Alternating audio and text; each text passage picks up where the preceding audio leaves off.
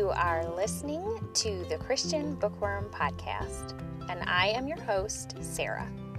I show up every week to talk to you about all things bookish and to recommend one fiction, one nonfiction, and one children's book selection written by and for Christians. Let's dive in. Welcome back, everybody. This is episode 2. And I have to start out by saying thank you from the bottom of my heart, because episode 1 was a big success, and I owe it all to God and each one of you. You guys are amazing. Y'all are the absolute best podcast listeners ever, and it blows me away. I appreciate all of you for listening, for sharing with your family and friends. I appreciate all the sweet messages and comments and emails, all the nice feedback. You guys are so supportive and so encouraging, and it just makes me so excited. I was already excited for the show, but of course a little nervous, and now I'm just excited. I'm so happy to be taking this adventure with all of you, and it turns out I've brought all the very best people along with me. So again, from the bottom of my heart, thank you. I also want to let you know that I will not be editing this show. Last week's editing was kind of a disaster for me. On top of it not being my strong suit, it also is way too time consuming for where I'm at this stage in my life. So as much as I would love to have a perfectly polished episode every time, I'm just not going to be doing it. It was actually kind of a God thing, I think. That was the most stressful part of the whole experience. And I get on these phases during my workouts. I'll go through a stage where I'm listening to audiobooks, then I'll go through a stage where I'm listening to podcasts. And basically, I listened to 2 great audiobooks in a row and then just couldn't find one that was holding my attention. So I've been in a podcast stage this week, and 3 of the 5 podcasts I listened to in my workouts, the podcasters' hosts said that they don't edit their shows. And I thought, well, these are bigger shows than mine, so if they can get away with it, I can get away with it. And maybe that's the opposite. Maybe it's because they're so big they can get away with it. But we're just going to roll with it either way, and we'll see how that goes. And lastly, before we get started, I do want to remind you that you can find the links to every book I mention, everything I talk about, in the show notes. Show notes page is really long, so I always recommend that you bookmark it, save it to your favorites, so you don't have to type it in again and again. It's www.authorskbell.com/p/shownotes.html. I think we have a pretty fun show today. I'm going to talk to you about book awards and fiction that addresses PTSD, a nonfiction all about personality frameworks, and a picture book that helps you understand God through the lens of the fruits of the Spirit. It's going to be a good one. Okay, let's talk about book awards. So I have been an avid reader for as long as I can remember, as soon as I could read.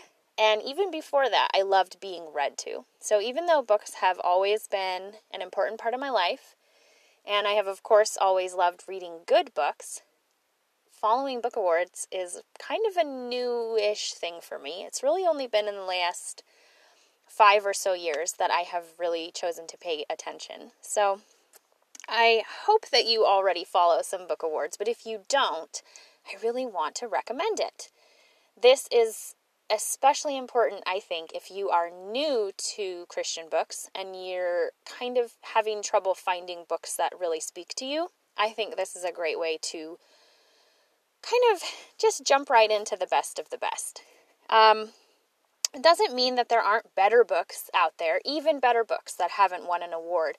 But of the books published in a certain year, these books are considered to be praiseworthy and excellent. They are well written and engaging and powerful, and they just speak to readers and therefore have been chosen to be distinguished above the rest.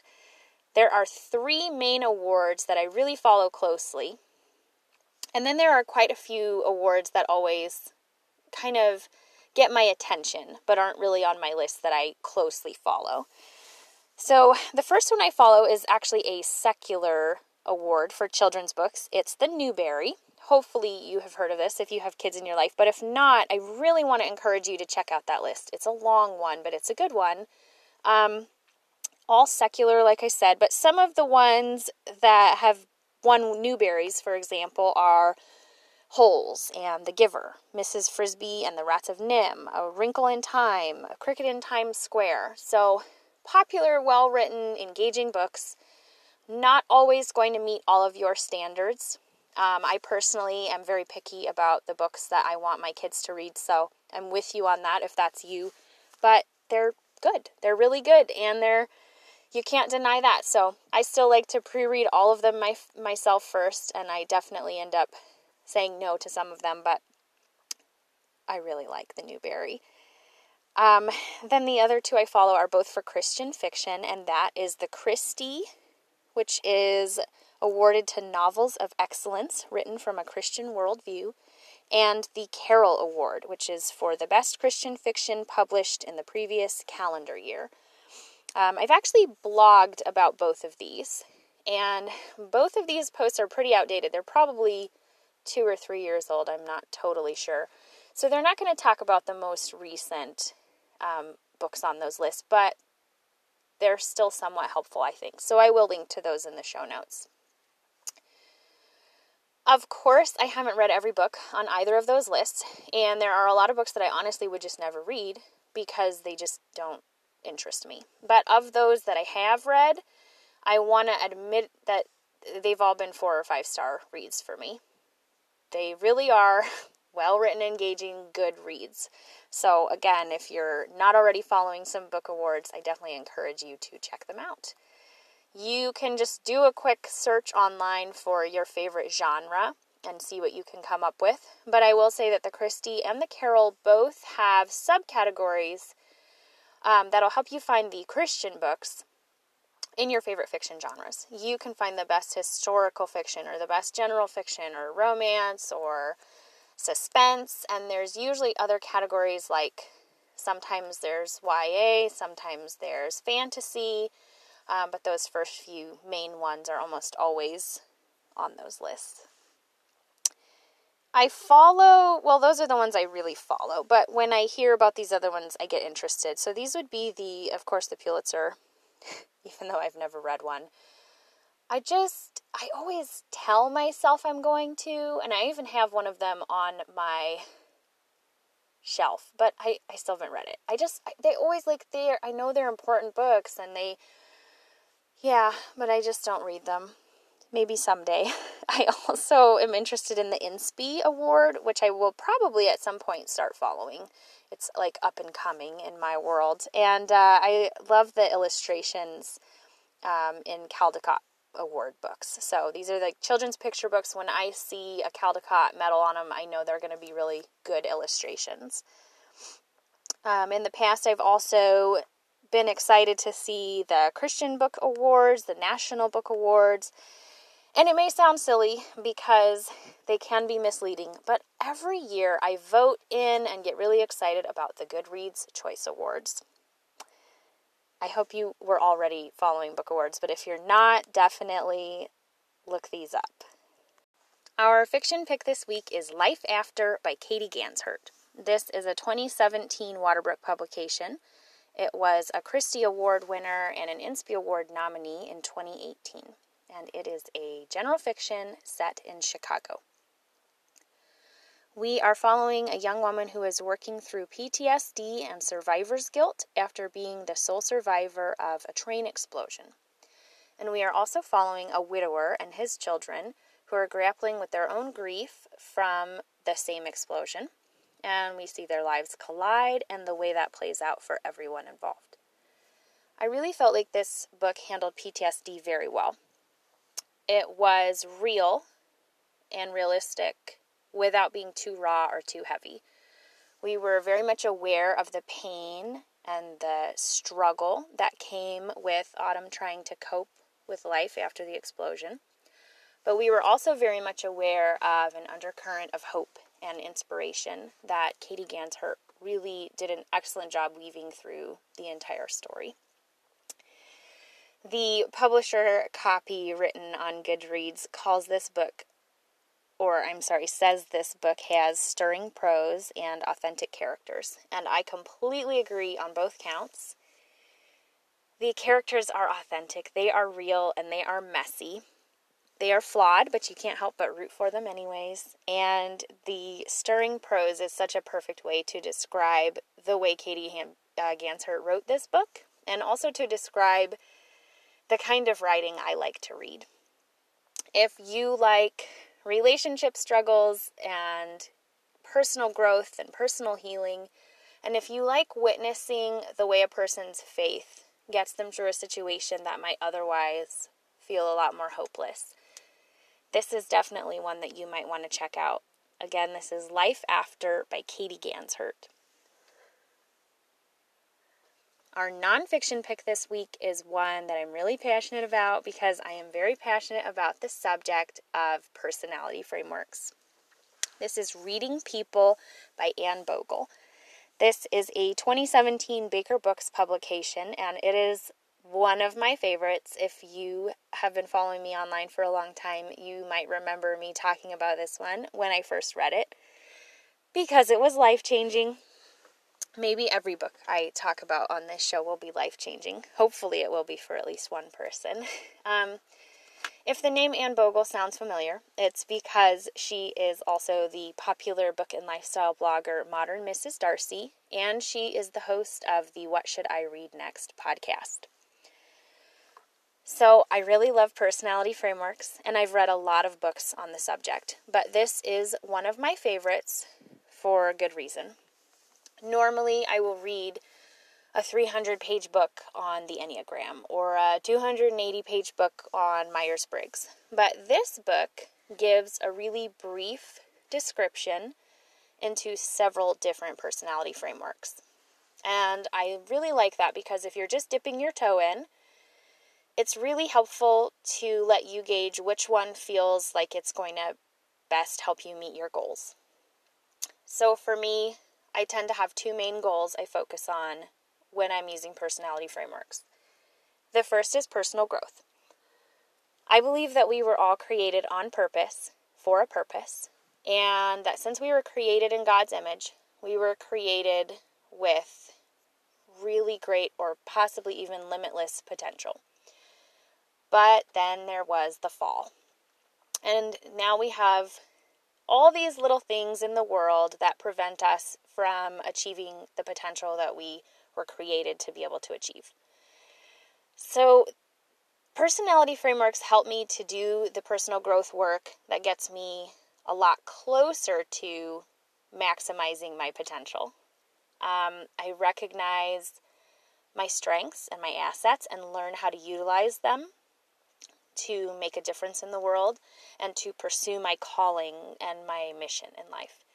And I also learn to recognize my weaknesses and my blind spots and my more unhealthy patterns. I learn to recognize the things that hold me back, the things that cause me to hurt others, and how to, I won't say completely eradicate those, of course, because I haven't become perfect, but I've gotten a lot better at working with those things over the years. I also really like using that personal growth element to help me recognize when I'm hanging out in my comfort zone for too long. I think we need to hang out there sometimes because we need to rest if we're going to run our race well. But if I hang out there too long, then nothing gets done. So I need to be able to grow and stretch and challenge myself again so that I can get closer to maximizing my potential. But I also am a very relationship-oriented person, and personality frameworks help me to better my relationships. I always say that they help me to love better, and I really do mean that. They help me to love my people better, and we are called to love and to love well. Reminder, right? The greatest of these is love. I feel like that personal growth element helps the relationship element pretty naturally, in the sense that when I am a better version of myself, I'm a lot easier to get along with. I am less likely to inadvertently hurt the people I care about. and come in contact with on a frequent basis. And I'm just, in general, more pleasant and more aware. But I also think it's really helpful to understand my own personal communication styles, my own fears and motivations, and to see how those play or don't play well with other people's communication styles and fears and motivations. There have been so many changes in my relationships since I discovered personality frameworks, and as more and more of my friends and family have hopped on board, I have seen so many of my relationships improve in really dramatic ways. My husband also uses personality frameworks for the same reasons, but he also uses it in the workplace setting. He's in a leadership role. He has people working with, he's working with and, or he has people working with and under him. Sorry, this is one of the pitfalls of not editing. And he's able to utilize these personality frameworks to understand the best ways to give directions to person A versus person B. The best way to maybe, I don't want to say reprimand, but, correct a person. This person is, corrected better in this way where this person needs this. And he finds it to be just generally fascinating as well in recognizing what his customers and the people he works with need from him and are able to give to the company. All kinds of goodies. We talk about personality frameworks on a daily basis. It's a very natural, organic part of our conversation and has completely woven itself into the fabric of our lives to the point that my little boy recently wrote a story for homeschool where at the end of the day, a superhero went home and discovered his Enneagram type. So if you find any of this interesting at all or think you might like to take the plunge for any of these goals or any other, I definitely want to recommend this book first and foremost. Reading People by Anne Bogle. And after you spend some time learning about these different frameworks and figuring out which one helps you to meet your goal better, then you can check out the recommended reading in the back. You can just do a quick Google search and find videos and podcasts and articles and other books along that personality frameworks lines. Or you can always reach out to me because I love this stuff a little too much and I am so happy to help. If you are curious about some of my framework labels, I am all too happy to share those. I am an introvert. I am an HSP, a highly sensitive person. My Myers-Briggs type is INFJ. I'm an Enneagram 9 Wing 1. My Hogwarts house is Hufflepuff. I'm a DISCS. In colors, I am yellow. And my love languages is either quality time or words of affirmation. I still get stuck because I feel like they're pretty much neck and neck. But I, most of the time these days, think I'm quality time. Our children's book selection this week is a picture book I love so much called Maybe God is Like That Too. This is by Jennifer Grant with illustrations by Benjamin Shipper, and this is a 2017 publication by Spark House Family. This picture book uses the fruits of the Spirit to illustrate God for children, and I really love that. I feel like this book works really well for kids maybe 3 or 4 and up. The younger end of the spectrum probably won't quite grasp the profundity of the message, but as the children get older, they will start to really appreciate this one and where it's coming from. I just wanted to share a couple quotes directly from the book to help paint the picture of how well done this is. So our narrator is a little boy who lives with his grandma in the city, and he is wondering what God is like. So grandma explains the fruits of the Spirit, and then we see each of the fruits of the Spirit used to illustrate God. So for example, on the page about love, he says, "At school, Grandma hands me my lunch and hugs me close before she says goodbye. That's what love looks like to me. Maybe God is like that too. Each of the fruits of the Spirit has its own little blurb that ends with that phrase, maybe God is like that too. And then I just want to read the last page so you can see how it all comes together. I don't see God the way I see my friends or the streetlights or the river, but I see signs of God's Spirit all around me, right here in the city. I know what God is like. Maybe I can be like that too.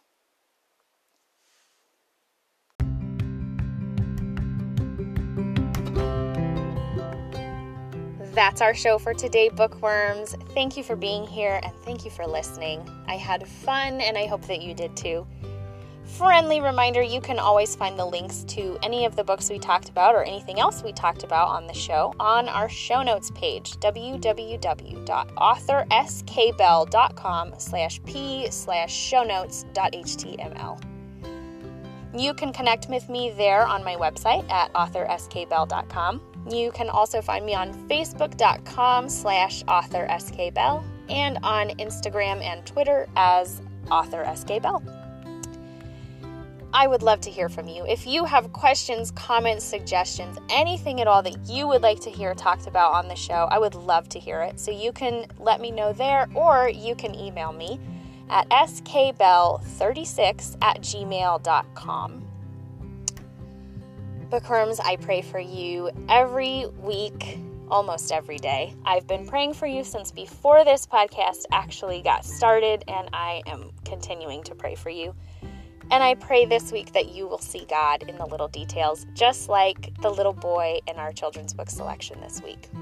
Because He is there. He is always there with us, no matter what we've done, no matter what demons we're facing, no matter what our bad habits or our addictions are, no matter where we are in life, even when it feels dark, even when it feels heavy, and even when we feel completely alone, we are never alone. He is always with us, and He loves us, and He will never leave or forsake us. And I hope you feel that this week.